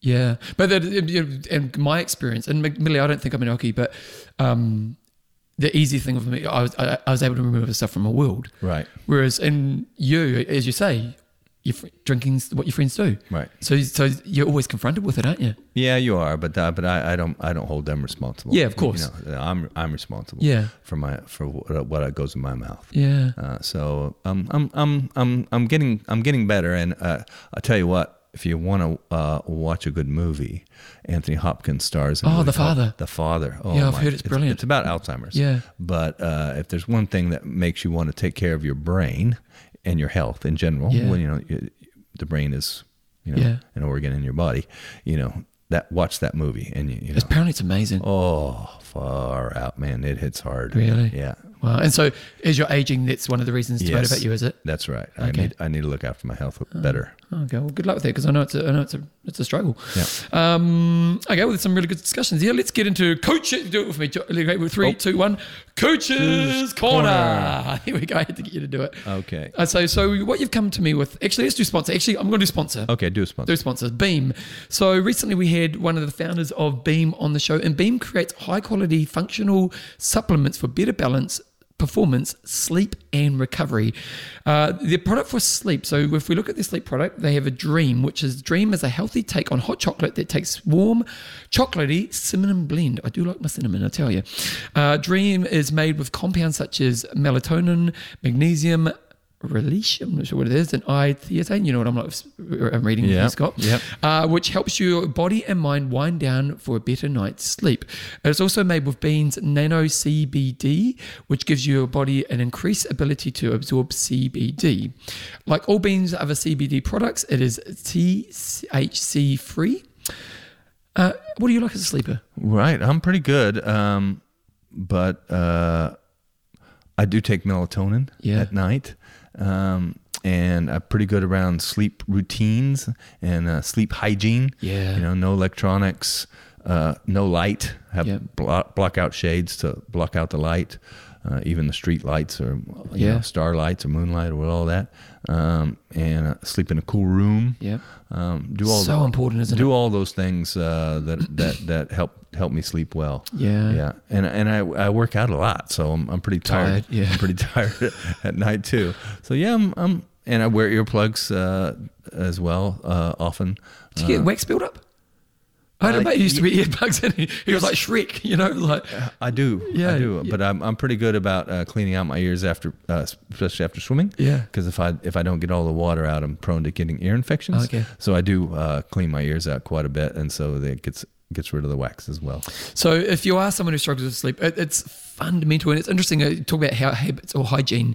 I've recently I leave my phone upstairs now when I go to bed, and I kind of removed it from my bedside cabinet, but put it in we've got a wardrobe behind our bedroom. Right. And I left it in there, and I'd find myself suddenly going to the toilet in the middle of the night, which I never do. Yeah. And so I've left it upstairs, and hygiene is a really important part of it, but sometimes you just need something else. And for a lot of people out there, if you want to be a good athlete, how important is sleep? Yeah. it's fundamental, isn't it? Yeah, and if you it look is. at the research, Yeah. they're kind of saying that's one of the key factors we've got to get athletes to be better at, isn't it? Yeah. So, you go. Yeah, and also from thinking about Alzheimer's, and brain health, that's when your brain recovers is during sleep. Yeah. It's one of the main things for recovery Yeah. for your whole body, including your brain. And so, yeah, I think sleep's vital. So if Good- you are good sleep. so if you are struggling with sleep and you are trying those other strategies and it's still not happening, you go to beamtlc.com and you can get out their product, which is called Dream, which is their sleep product. And again, it's got all those benefits and all those little bits that they put together to make that work for you. It's in a nice hot chocolate that tastes warm, which is good. And if you're in North America, you can use the discount code IMTalk for a discount when you go to checkout. So check out beamtlc.com and I'll put a link to it in the show notes. Okay, let's do that again. 3, 2, 1, Coach's Corner. You nailed it, mate. Okay, so what do you want to talk about, mate? Well, I thought I'd do an area that I know a bit more about than many other coaches, Yeah. which is the age 50 plus athlete. And this advice really especially applies to 60 plus athletes who no one seems to give a toss about. It's interesting, isn't it? Well, you don't It's not a think big market, I suppose. No, it's not a very big market. It's growing. Yeah. That's for sure. Yeah. It's growing a lot. And it will continue to grow. But you don't think of it as a 60 plus or 70 plus person as having any competitive desires or wanting to be athletic. Okay. But there are some of us around. And I've worked with quite a few of them over the years. Okay. So here's some tips. So you're going to break it down to run, bike, swim, and then strength work. Yeah. Okay, great. Yeah. So let's look at the run. Okay, the run, that's the area that's most likely to deteriorate for most people, especially if you've been a runner your whole life. You're going to start to get chronic problems. And the thing that goes is your spring and your step, your bounce, right? And the new shoes are a good example of what increasing your bounce, what your calves and your Achilles and your feet normally do. They're a good example of getting more speed from that. And so that's what you lose. And so that's what you have to work hardest at trying to keep or improve if you've never had it. Like a lot of people have been plodders, don't come from a competitive running background, and they started out jogging, and so they never really developed it in the first place. Yeah. Any kind of spring, And they haven't done any like plyometric work or right. And so my advice is some things you can do. Strides are a good example. That's just fast, relaxed running, like the pace that you would run a 5K at a race, or a little bit faster. time frame. 20 seconds. Okay. I would call a stride. So I often give a lot of the athletes I work with, most of their runs are easy runs of various lengths, and then 4 strides at the end. Nice. 4 times 20 seconds, either jog 40 seconds in between or walk 40 seconds in between. So it's just takes 4 minutes to do 4 strides. Yep. And, if you do that often, almost every day or almost every run, that I think that's the best place to start. In addition to that, I think you should have little periods where you do short, bouncy hill reps. Same thing, quick. It's really important in hill reps because people's cadence can often be really slow, so they're not actually getting the spring that you're Yeah, desiring. and I'm not talking about just running up a hill for 10 or 20 minutes. Yeah. That's not what I'm talking about. I'm talking about something that is athletic and fast and bouncy. Yeah. Quick steps, firing off your feet, pop, pop, pop, pop, pop, pop. Yeah. High cadence. High cadence, yeah. Just with that, because a lot of people will take this advice on, how should we introduce it? Because if you're not doing any of it, I'd start with something short, like 4 times 20 seconds. Okay. And then maybe once a week. Yep. And then maybe go up to 6 the next week, go up maybe 8 the next week, maybe build up to about 12 over a period of 2 or 3 months. Yeah, nice. Something like that. Yeah. Because what we don't want to do is just get people get injured because they get... That's right. One of the biggest problems we see is people just jump too quickly, don't they? Right. Or progress too quickly. And that's one of the things I think is important, and I'll get to that. Okay, go. Is that like gym work as well? Like people who live in winter climates don't get to run outside a lot, and so on a treadmill maybe you can do some running, of course, but I think you should also include a little bit of specific full range of motion loading of your calves and your Achilles tendons. For instance, I often do some stuff in the leg press where I'll do a set of leg press, and then I'll drop my feet down so my heels are hanging off the end, and I'll do some toe presses with my knees slightly bent. And just torture my calves, and maybe do a set of 15 to 20 reps. And then after the last one, do a complete stretch. So pull my toes towards my knees. And just let the weight stretch. Right. So I think I call them stretched isometric. Jumping, plyometrics, hopping.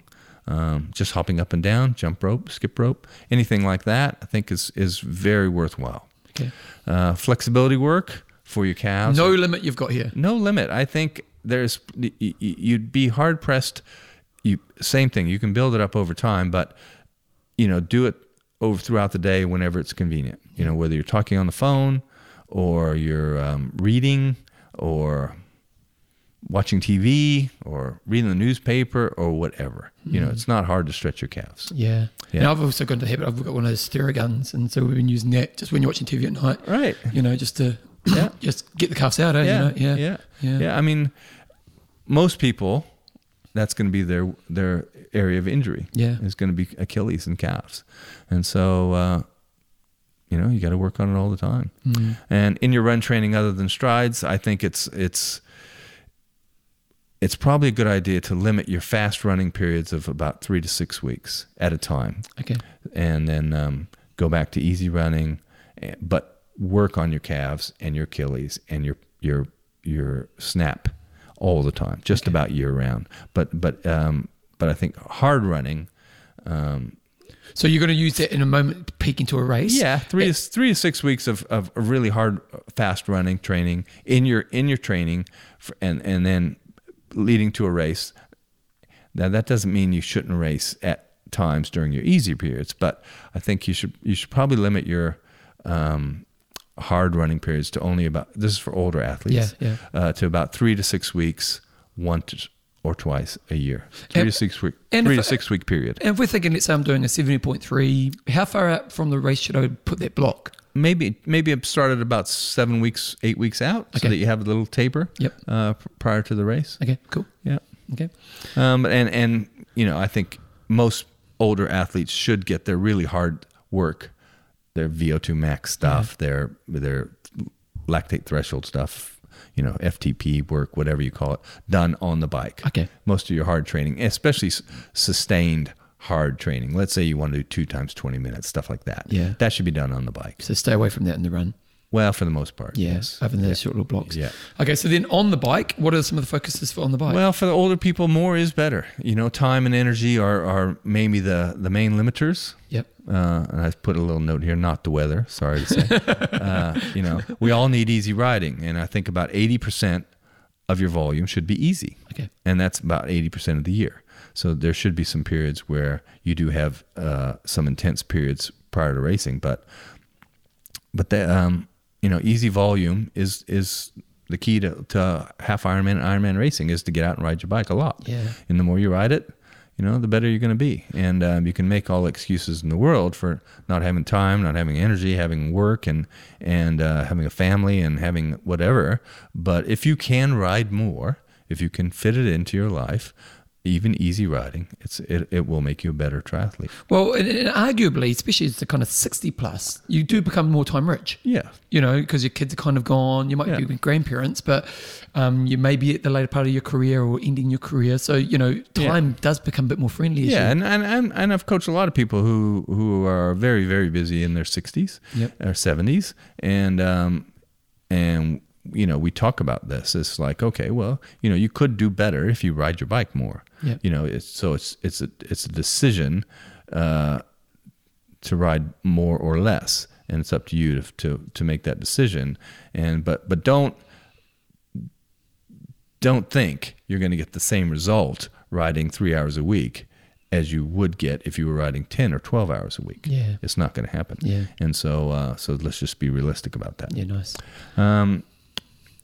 I think with older athletes especially, this is one point I'm making here, is that you shouldn't take a lot of time off the bike during the year. Okay. Even if it's easy riding, even if it's only 40 minutes twice a week. Don't have long periods where you don't touch the bike. I think 3 to 4 weeks a year is probably about the outside that you should do, where you would do no riding at all. Yeah. Now, when you say 3 or 4 weeks, is it small chunks or is it at one time? I think at one time. Okay. Yeah. Okay. And why is that? Just because they will kind of keep their consistency up? Yeah. And the loss of going away is too high? Yes. Okay. Yeah. You know, the main thing you get from long aerobic riding is capillary density, right? You build the capillary network that allows more blood flow to the muscles. And with long periods off, that system diminishes and it's not a natural state for us to be in, to have a really high capillary density. And so if you take a long time off, it diminishes and it takes a long time to get it back. Whereas if you just tick over even a little bit, you're going to keep that capillary density to a degree. Yeah. Nice. Thresholds work. FTP is the new term for lactate threshold, or I think same thing with hard running. You want to keep those periods to no more than about 5 to 6 weeks at a time, once or twice a year. So just with that, same thing when you're building up for an A race. But so it's okay to put both together during it? Yeah, I think you should. Okay. I think your hard period should be hard. Yep. And then you have a good long foundation and recovery period. Okay. Where you so like that 7 weeks leading into your 70.3, you're going to be riding hard and running hard. Yeah. And then obviously body management's going to be pretty important at that time. That's right. Yeah. So those are your periods of focus where you adjust your life so that you can do all those things. But like you using your Theragun and watching TV, anybody can do that. Yeah. So there are some things you can do, but you just have to prioritize them, don't you? Yep. To make sure you can handle the harder training if you have ambitious goals to race fast. Yeah. Right? Yep.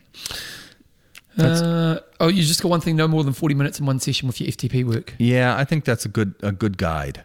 Ironman athletes have a tendency to overdo everything.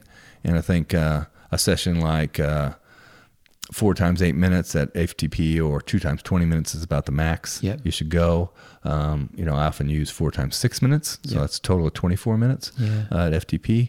That's a great session, and it's also the type of training where there's diminishing returns if you do too much, and of course your recovery is going to be impeded if you trash yourself. And I'll talk a little bit about hormonal control and things like that that are very important for older people a little bit later. Okay, so we're going to swimming. Swimming technique is everything, and just because if you were a swimmer kid doesn't mean you're going to be a great technician 30 years later. I'm a good example of that. I have to work. I swim a lot. I swim 5 days a week. And you're a good swimmer. And I'm a good swimmer. But my technique, Brett filmed me at the pool the other day, and I wasn't doing exactly what I thought I was doing, and put a little point B here. Yep. Get videoed. Yeah, it's best feedback, eh? It just doesn't lie, does it? It just doesn't lie. It tells you what you're doing, because most people, they're not doing what they think they're doing. Yeah. And it's like, well, okay, I'll just film you and you take a look. And then, Brett will say, what do you see here? He won't tell you anything. He'll just say, film you and go, okay, what are you seeing here about your stroke? What do you think about it? And then people can make up their own minds. Okay, this is what it looks like. And then after that, he'll say, well, here's where you could probably make one change. Nice. So it gives you a singular focus. Usually. Okay. At a time. Yep. Video is worth it. Flexibility in your entire body. It's not just your shoulders. Tight hip flexors are a good example. When you see triathletes or runners swim, their body position is terrible because a lot of times because their hip flexors are so tight. It bumps up. That's right. It brings your knees down, brings your legs down. Ankles. We do a drill sometimes called swim with runner's feet. Oh, really? right? And so that's where you run Yeah. and you try to pull your toes towards your knees, Yeah. right? Yeah. Try it sometime. Okay, well, I'm not swimming nowadays, but I can't imagine it'd be fun. No, you do that drill, Yeah. and it will show you How much your feet? how much drag. It changes everything, Yeah. right? But a lot of people aren't aware that they're halfway there already to that Okay. drill. John Hellman's, oh my God, he was swimming next to me yesterday, and his ankles are just so tight. Really? Yeah, his toes are nearly pointing to the bottom of the pool. Jeez. And so anyway, the flexibility of your hip flexors, your ankles, it's A good not- stretch for that one is actually just sit on top of your feet, isn't it? That's so right. Like sit, basically shins on the down. ground. Yeah, shins on the Shins ground. on the ground, maybe lean back a little bit. Yep. Yeah, so I often do that in the morning when I wake up. Okay. Open my computer, sit on my shins. Oh, nice. Yeah, stretch my ankles. That's usually what I do first thing every morning. My first stretch of the day. Yep. So anyway, let's see. Video. Yeah. Yep. See what you need to be doing. Swim with better swimmers. Swim with better swimmers. That's another point. It's not just to give you a push, but so that you constantly get that visual reinforcement to see what they're doing. Yeah. Right. To watch a really good swimmer swim, it's just it's like, how do they get across the pool in 13, 14 strokes? That's the difference with swimming with most other movements. Like all movement, you want to have efficiency of movement. Yeah. But a great swimmer just looks effortless. Yeah. And they're moving. Yeah. Like it's a beautiful thing, isn't it? A great swimmer. Yeah. Yeah. So I think swim with better swimmers, you get that visual. Yeah. All the time. Yeah. And it shows you what's possible. Okay. They're not superhumans. They Yeah. just learned how to swim better. Well, I think also, you haven't got this here, but no, you have. Don't worry, keep going. Okay. Next point. Don't rely on fins, paddles, and pull buoys too much. Certainly not on your test sets or your main sets. It is very easy, especially fins. It's a lazy thing, isn't it? Well, they can be a good tool if you kick hard with fins. It can be good to develop your kick and your ankle flexibility, but just to use them to go faster or to keep up, it is a crutch. Yeah. Same with pull buoys. Same for people who have terrible body position. Yeah. Pull buoys do lift you up, and as does a wetsuit or those core shorts. And so I would say, don't let them be a crutch. Use them as a tool as they're intended for at times during your swimming. But actually work on the problem. But work on the normal swimming without any equipment. Yeah. That's still got to be, how do you swim without any of that stuff? That's still got to be the main criterion for deciding, am I improving or am I getting worse, or where am I with my swimming? Okay. Next point, swim cords and Vasa trainers are excellent tools, and they are. They teach you the early catch, and they help you get stronger, and also great for time efficiency if you got them at home, and you don't want to get to the pool or can't get to the pool. Great, you can do a very great swim workout in 15, 20 minutes if you have either of those swim cords or Vasa trainers. Next point, upper body work in the gym can help, but it doesn't trump technique improvement. So strength training is good, and you can increase your range of motion and strengthen your body in the gym. And I do think it's a good idea, especially for some people who are weak. Swimming is still about force production. You still have to produce force against pushing the water back. Even though a great swimmer looks effortless, probably because they've reduced their resistance so much, they're streamlined so much, but they're still producing a significant force in the right direction. And so gym work can help with that. But like I said, the technique improvement is still the most important. Well, and I think one thing that's probably a good question to answer here is, how much time within a week's of training, let's say you're doing 3 swims a week, should you spend on technique? Well, when you every time you're swimming, even when you're doing a hard set, you're thinking about your technique, right? But I would say for most people, swimmers, let's say you're swimming 3 days a week for an hour, at least 10 minutes of each of those hours should be spent specifically on easy technique work. But I like to do drills where we do a little bit easy and then a little bit of the same drill, kind of peppy, Okay. with a bit of force. Yep. And then easy, and then try and bring a bit more force and energy into it. Okay. And so not all drills should be easy, I don't think. So you are still Just- learning that just movement be- pattern with intensity. Yeah. Same thing like with running technique. I mean, the goal is to run with good technique at a faster pace. Yeah. And so it's nice to do drills, but then I think it's important to bring a little bit more snap and a little bit more force into them as you progress. Yeah. Strength work, and this is, you've always been a big advocate of strength. You've always been a bit of a gym bunny. Yeah. And you love your gym work, don't you? Yeah, I do. It's one of my favorite forms of exercise now. But I also came from a time in sport in the 70s and 80s where gym work was a regular part of everybody's Routine. training. Yeah, especially swimming. And I think when you get in your 50s and 60s, strength work does some other things that people are probably don't think is that important, and that's the stress you put on your tendons to allow you to stay away from tendonitis. Yeah. Not just the muscles need work; the tendons also need some resistance applied to them, so they stay thick and supple. And we also lose strength as we get older. We also lose muscle mass. Yeah. When you get into your 60s, you definitely start to shrink, And so one of my goals now is just not to shrivel up. Okay, so it's just to maintain. Yeah, just to maintain. Yep. So How often are you doing weights? I lift a lot, but I have a really nice gym in my house. Yeah. And so I'm in there 5 times a week. Okay.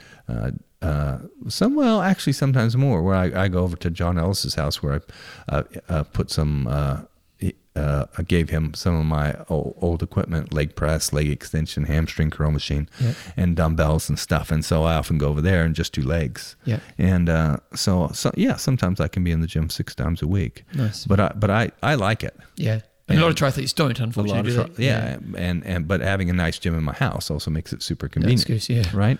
But I think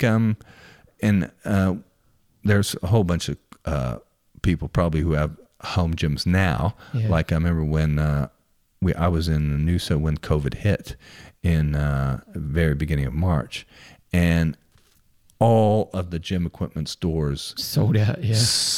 got smashed. Yeah. You couldn't even order stuff. I remember there was a time in about April where I thought, oh, okay, I'm in Australia, but winter's coming. I better get an indoor trainer.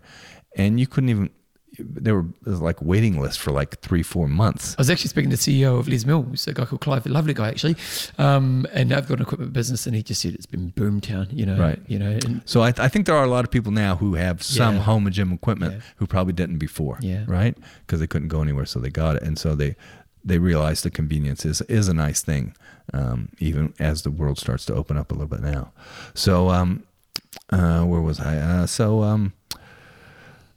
I think you should keep varying it, keep changing things, change your sets, change your reps, change your exercises, change everything, but then change back, So you're switching everything every couple of weeks? Yeah. Yep. Yeah, change something almost every session. Yeah.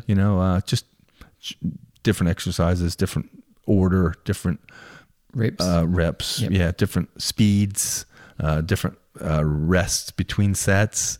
I just think it's good to That is one problem. If you're a gym bunny or if you go to the gym, I always think have a watch, because one of the downfalls at gym is people piss around. Yeah. And you just see people like they'll talk for 6 minutes between a set. Yeah. And that ain't the plan. You know what I mean? And I get it. Gym's a cool social place to go. Yes. And it's a big part of being going to a gym is the social aspect of it. Yeah. But if you're there to train, you do want to get the results. Yes. And you just got to be careful of those little distractions that take you off the purpose of your time. Yeah. And it's not that you can't be social, but it's just, if you have a look, I'm not rude at gym because it's my job, so everyone knows me, and everyone's always going to come and talk to me. So I tend to put earphones in so people know that I'm kind of not available. Yeah. But then I'll just, I've just got to jump into this next set, because you can just create really bad habits that pull you away from the purpose of your time. Yeah. No, I think I see that a lot. And, when you see people with their phones in the gym, and it's like, really? Yeah. Do you really need to be on that right now? Anyway, so I do like the gym. I don't like the term functional strength. Why? Well, because what people are that whole movement was trying to mimic the exact movement of what you're doing in your sport. Yep. That's sort of how it started. Yep.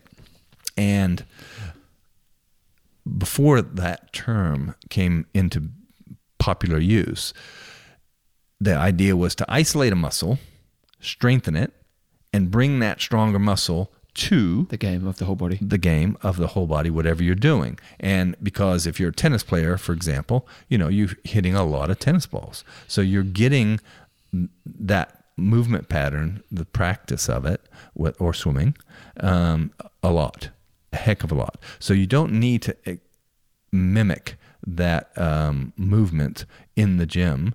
What you need to do is strengthen all the muscles that are used in that particular movement, and try and increase your range of motion as well. And so it's about strengthening the muscles and increasing force production. So like I believe it's most of the stuff you do in the gym should be isolation work. Okay. Because the functional stuff happens in the movement you're doing. That's anyway. right. Yeah. You're doing a lot of that, And so so the idea is then you can bring those stronger, more mobilized muscles to your swim, bike, run work, where they're able to produce more force and are less likely to get injured. Another point here, people who live in real winter climates. So I have worked with a lot of those people, poor people in Toronto. Shout out to Tara. They should probably learn to do winter sports like cross-country skiing and get some snowshoes for running, and hiking is excellent too. If your place is covered in snow for months a year. But again, there's so many good tools in gyms now, treadmills, indoor riding tools like Smart Trainer, Zwift, so much good content on TV, YouTube, on the internet, races to watch, events, whatever. You can keep your training interesting and educational as well. If you're stuck indoors for months at a time, and I think it also makes you appreciate when you can get outside and get in the sun. So anyway, I do feel for the people who live in real winter climates. I do my best to avoid winter, and have for a very long time. Do you travel? You live Christchurch now? Well, yeah. Most last 15 years, almost every winter I was able to get away. Last year I got stuck in Noosa, poor me.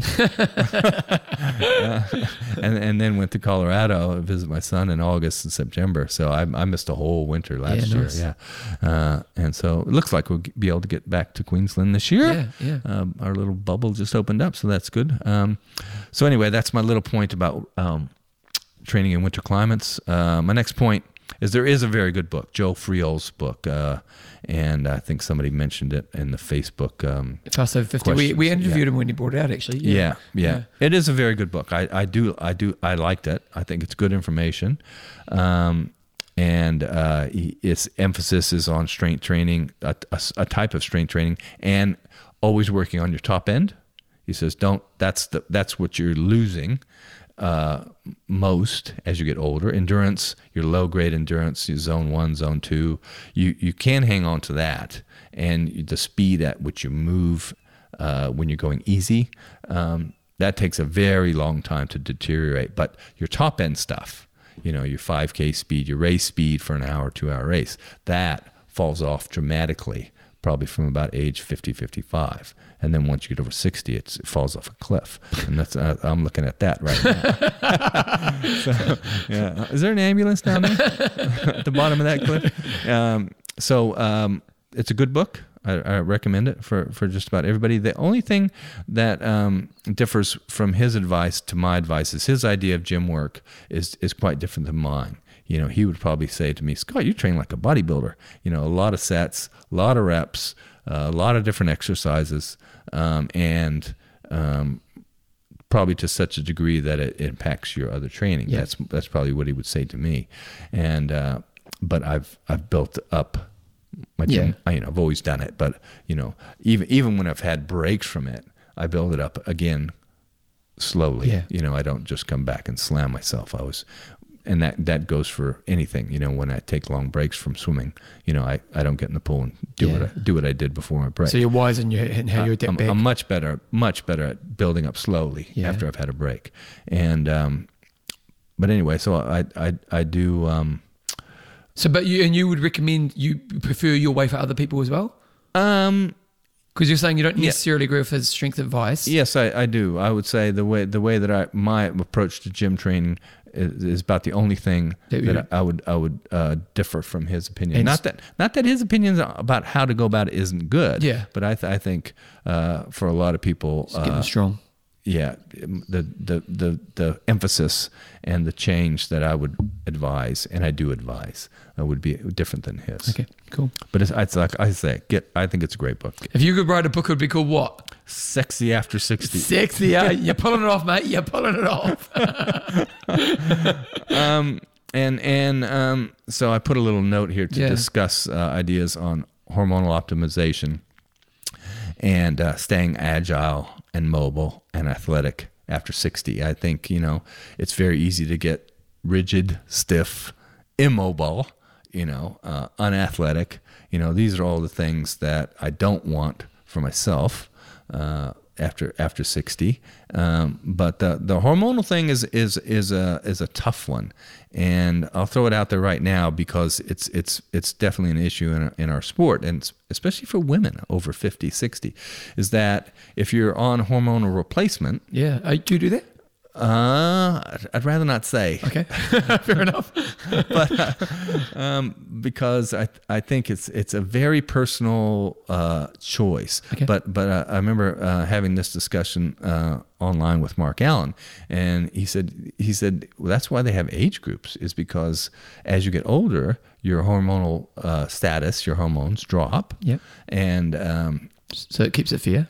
It keeps it fair. It's the only way to do it, is to make sure that you have 5-year age groups, and the 60-year-old is not having the hormonal composition, hormonal levels of a 25-year-old, right? And so I think that's enough on that subject. If the rules say if you're taking hormonal supplements, you're breaking the rules. You should not compete. It's a hard one, isn't it? Because it's a lifestyle thing now. Yes. This isn't just an athlete. Lots of older people are starting to get into hormone replacement therapy. Yes. And so it's one of those, murky waters which the sport will have to kind of work towards. Because I think eventually maybe a lot of people will be using it, and most people may be using it for health reasons, not just for athletic advantage. Yes, and I think that the way that what we're realizing about health is hormonal health, the levels of your hormones, largely determine your health, every aspect of your health, including your brain health. And so if you want to be healthy and vibrant into your 60s, 70s, 80s, that's going to be the first area that you look at. Yeah. It's like, okay, if I control that aspect of my health, how will it affect all the other areas? And so, but you can do some things other than supplement your with hormones to optimize your hormonal health. And one of the things is reducing your cortisol. That's a stress hormone. Yeah. And if it's constantly elevated, then it's a negative impact on your muscle development, your recovery, and your sports performance. And so reducing inflammation, reducing cortisol, and doing the type of exercise that increases testosterone, that increases growth hormone, which is heavy resistance exercise, hard stuff, VO2 max stuff, top end stuff. That's the type of stuff that stimulates your body to produce good hormonal response, right? But too much of it, of course, and chronic training leads to elevated inflammation and elevated cortisol. And so you've got to be wary. It's a fine line. Of doing too much, right? And also, if you read any about books on health lately, reducing stress overall, because that's another way to increase inflammation and increase cortisol, then that's going to negatively impact your sport, even if the stress is not exercise related, right? And so That's my little bit on that. About trying to look at how you can optimize your hormonal health. Yeah. Ask yourself questions you have for yourself around this. The main question I ask is, what do I want to be able to do when I'm 70 or 80, right? And the answer is, I don't know. I don't know. But what I do know is I want to have the options open to me, right? I don't want to be limited by a terrible physical capacity or destroyed joints. Yeah. Like you and I were talking about my knee before the show started. And, I could be possibly looking at another knee surgery now in order to run decently. But surgeons only cut bits out of your knees. Mm-hmm. And I've had one small operation on each knee already. And so you can't just keep cutting bits out. That's your padding, that's your lubrication, so I'm at the point now where I'm thinking, if I continue to run at the level I want to run at, am I going to destroy my joints and not even be able to do all the other things I want to do? Yeah. Like I've never been backpacking in Nepal, for example. That's high on my bucket list. And so it's like, oh, Melina, don't screw yourself up so bad that you can't do other cool stuff. Yeah. Play golf, whatever, in your 70s and 80s. Yeah. And so that's the main question. The answer is, I don't know what I want to do when I'm 70 or 80. I might want to do Ironmans. I don't know. But I want to at least have the opportunity. Yeah. Should I decide to do that stuff. So it's using those questions to give you forward thinking and may help you make better choices today. Yes. Okay. Yes. Yeah. Same thing like, if you're thinking about your retirement, how much money are you going to want to have when you're 60, 70, 80 to live, and okay, so if I buy this new car now, how's that going to impact my life 20 years down the road? And so it's the same sort of idea. Yeah, no, right? I teach that for my daughter of investing. I've got my daughter investing pretty young, and it's like, make decisions today, 20 years from now, you'll be so glad you made. Yes. 20 years from now, my daughter's been really glad when she was 23, she bought her first home. Like it's that kind of thing that it is, sometimes in life you have to make those decisions for your future, don't you? That's right. And so I continue to ask myself that question and say, okay, Melina, if you do another ultra marathon right now, how's it going to affect you 20, 30 years from now? Yeah. And is it still hard to do? It is still hard to do. I mean, my dear wife has been in the orthopedic implant business for 15, 17 years and just got out. And so I do know that you can replace your joints. That's what she does. She sells joints.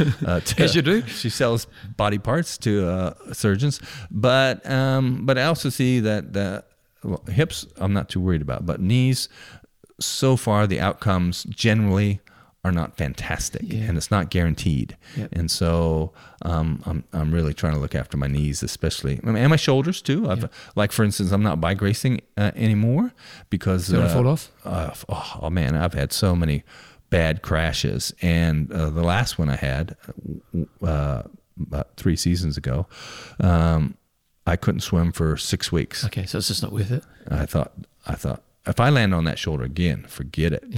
My swimming career might be over. Yeah, okay. And I wanted to swim till I'm dead. Yeah. And so I decided, okay, I'm not going to bike race anymore. Yeah, nice. Yeah, well, that is the aging thing, isn't it? Is the choices you make change, aren't they? Yeah, that's right. And fundamentally, I think what you're saying is I still want to be able to move in a way that I can live life how I like. That's right. Yeah. Okay. Great. Well. Yeah, that's awesome. Let's wrap it up because we there's no questions asked. So I am going to do Wing of the Week, and I pulled up someone while you're talking, and I pulled up number 88 because that was the year you won Kona, wasn't it? That's true. Yeah, and it was Steve De Morton. Steve De Morton. He lives in Australia in Greensborough, Victoria. And looks like he's fading away from his training a bit recently. He trained pretty big November, December, and he pulled away from that. But last week he got 88th in our Strava group. So if you want to go on our Strava group and become a Winger of the Week, you can get it. Well, just lastly. Holy smokes. What's that? These people train a lot. Oh, I know. Jeez. Yeah, they beasted. I listen to your to the show every week, and but I never actually scrolled down the whole list like this. Yeah. And if you go last week, someone did 17 hours of biking. 31 hours. Kevin Powell. Ooh, 31 hours of training, you nutbar. something's coming up. Yeah, so there you go. Let's wrap the show up. Okay, so if you want to become a patron, let's name a few patrons. I'll go first. I'm going to say Guy Whitbury, around the world. Ooh, wait a minute. You got to go down the page to patrons. You lost me.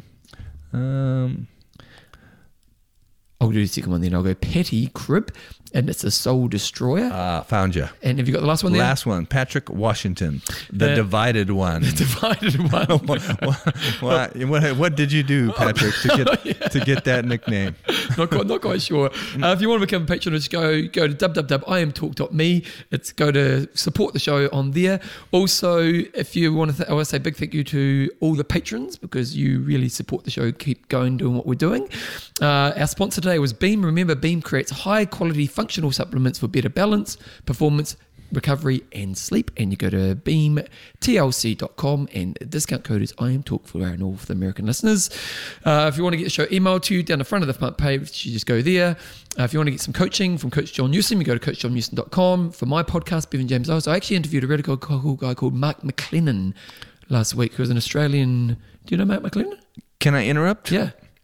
Your podcast, you inserted into this podcast on about change. Oh, yeah. I thought it was fantastic. Oh, thank you. It was very well done, very clearly thought out, and certainly gave me some ideas about the way I'm going about things in my life. Oh, thank you. And especially that question, not how can I solve this problem, but who can solve this problem. Yeah. You know, a lot of people think, well, just that question alone would be critical. It's actually changed. It's really because I've actually employed a person to take over a lot of my work. Right. And so things like this show, like normally once we record, it's probably 2 or 3 hours work for me. Right. Now it's 10 minutes. Right. And now what I've done is I've got time. I'm creating new stuff. Right. And I'm doing the work I want to and we should be doing. Right. You know, and it's really, I appreciate it. Thank you. Anyway, so it means a lot. Yeah. So you can check out my podcast, bevanjamesowens.com. Other cool websites, age grouper of the week, other information, email, iamtalkpodcast@gmail.com. What's your goss? Goss. Oh, God. Here we go. Well, the bubble's opened up. Are you going to go over? So, yeah. We'll get to Queensland at some point. My oldest daughter, my dear daughter, turns 40 on July 17th. Wow. And so the plan is we'll all go over to Queensland and hang out in the sun for a couple of weeks. She has 2 girls, age 8 and 10. And Noosa, is she a Noosa, is she? No, she lives in Christchurch. Oh, okay. Oh, so you're just going to take the family over? Oh, yeah, nice. so Okay, we're great. all going over. What a cool experience. In the middle of winter. And so I might make an extended stay like I did last year. Don't know about that yet. And what other goss? Is Erin retired? Erin just sold her business a few months ago. Maybe is it 4 months ago? I can't see Erin being the retired type. Well, she's on an indefinite break from anything right now, and just not throwing herself into anything. Okay. And we decided that as the last few years, it's like, okay, she's going to work towards selling her business, and then when she does, she take a moment, take a breath, and give yourself time to just let things percolate, let ideas percolate a little bit longer than she's prone to do. Okay, nice. Yeah. Nice. So no, I think she has some ideas already and some projects, and so we'll see. You still need purpose, don't you? Yeah, that's right. Purpose. Yeah. She's got her little projects already around town. People that she helps, and that gives her tremendous satisfaction helping them out. And so something more along those lines, probably, I have a feeling that's the direction she'll go in. What's your purpose now? My purpose is to not get in my wife's way, mostly. Not F up in any dumb shit way. I still enjoy helping people in triathlon. Yeah. And I have a few projects here in Christchurch, people I work with that are tremendously satisfying to work with them. My new purpose my new project is I'm putting a little community food garden in the red zone land around our house. Okay. So people who are not from Christchurch might not know this, but red zone land means the government has said you cannot build on it. Yeah. Because of the earthquakes, it's not safe. So our house is surrounded by it. Oh, really? Right. And so the city council has been coming along and maintaining it. They've planted some stuff there. They come with their weed whackers and keep the weeds down. And so I've just taken over the land around my house and just planting trees and berries, and hopefully it'll grow into other things too. Wow. There's one in Kaipoi, not too far from us. Yeah, we're quite lucky in Christchurch. There's a big area that was a big part of the city that's basically all red zone, and it's going to be it's huge. Yeah, and incredible. It's like having a bloody forest in the middle of a big city. Yeah, and like because we've got Hagley Park, which is a big park anyway in a big city, but it's probably 3 or 4 times that, isn't it? That's right. And it's not there yet. No, a lot of work, but 5-10 years from now, we're so spoiled. Like it's horrible that the quakes happen, but But they should be allowing people to take over little areas. Yeah, have some initiative, and grow some food. And are the council resistant to what you're doing? They're not resistant to it, but they're not promoting it either. Okay, really. And so I've just taken it upon myself. It's just this land is sitting there. Yeah. And all it takes is a little bit of labor, a little bit of money, and some water. Are you normally a gardener? Yeah, I am. Yeah. But I've stepped it up a lot. Yeah. So I'll invite you up once I've got it to a degree where I think, okay, I'll start showing people this. And is it something you want to get more other people involved in, or is it just kind of Melina's project? At the moment, it's just me. Yeah. Nice. Yeah.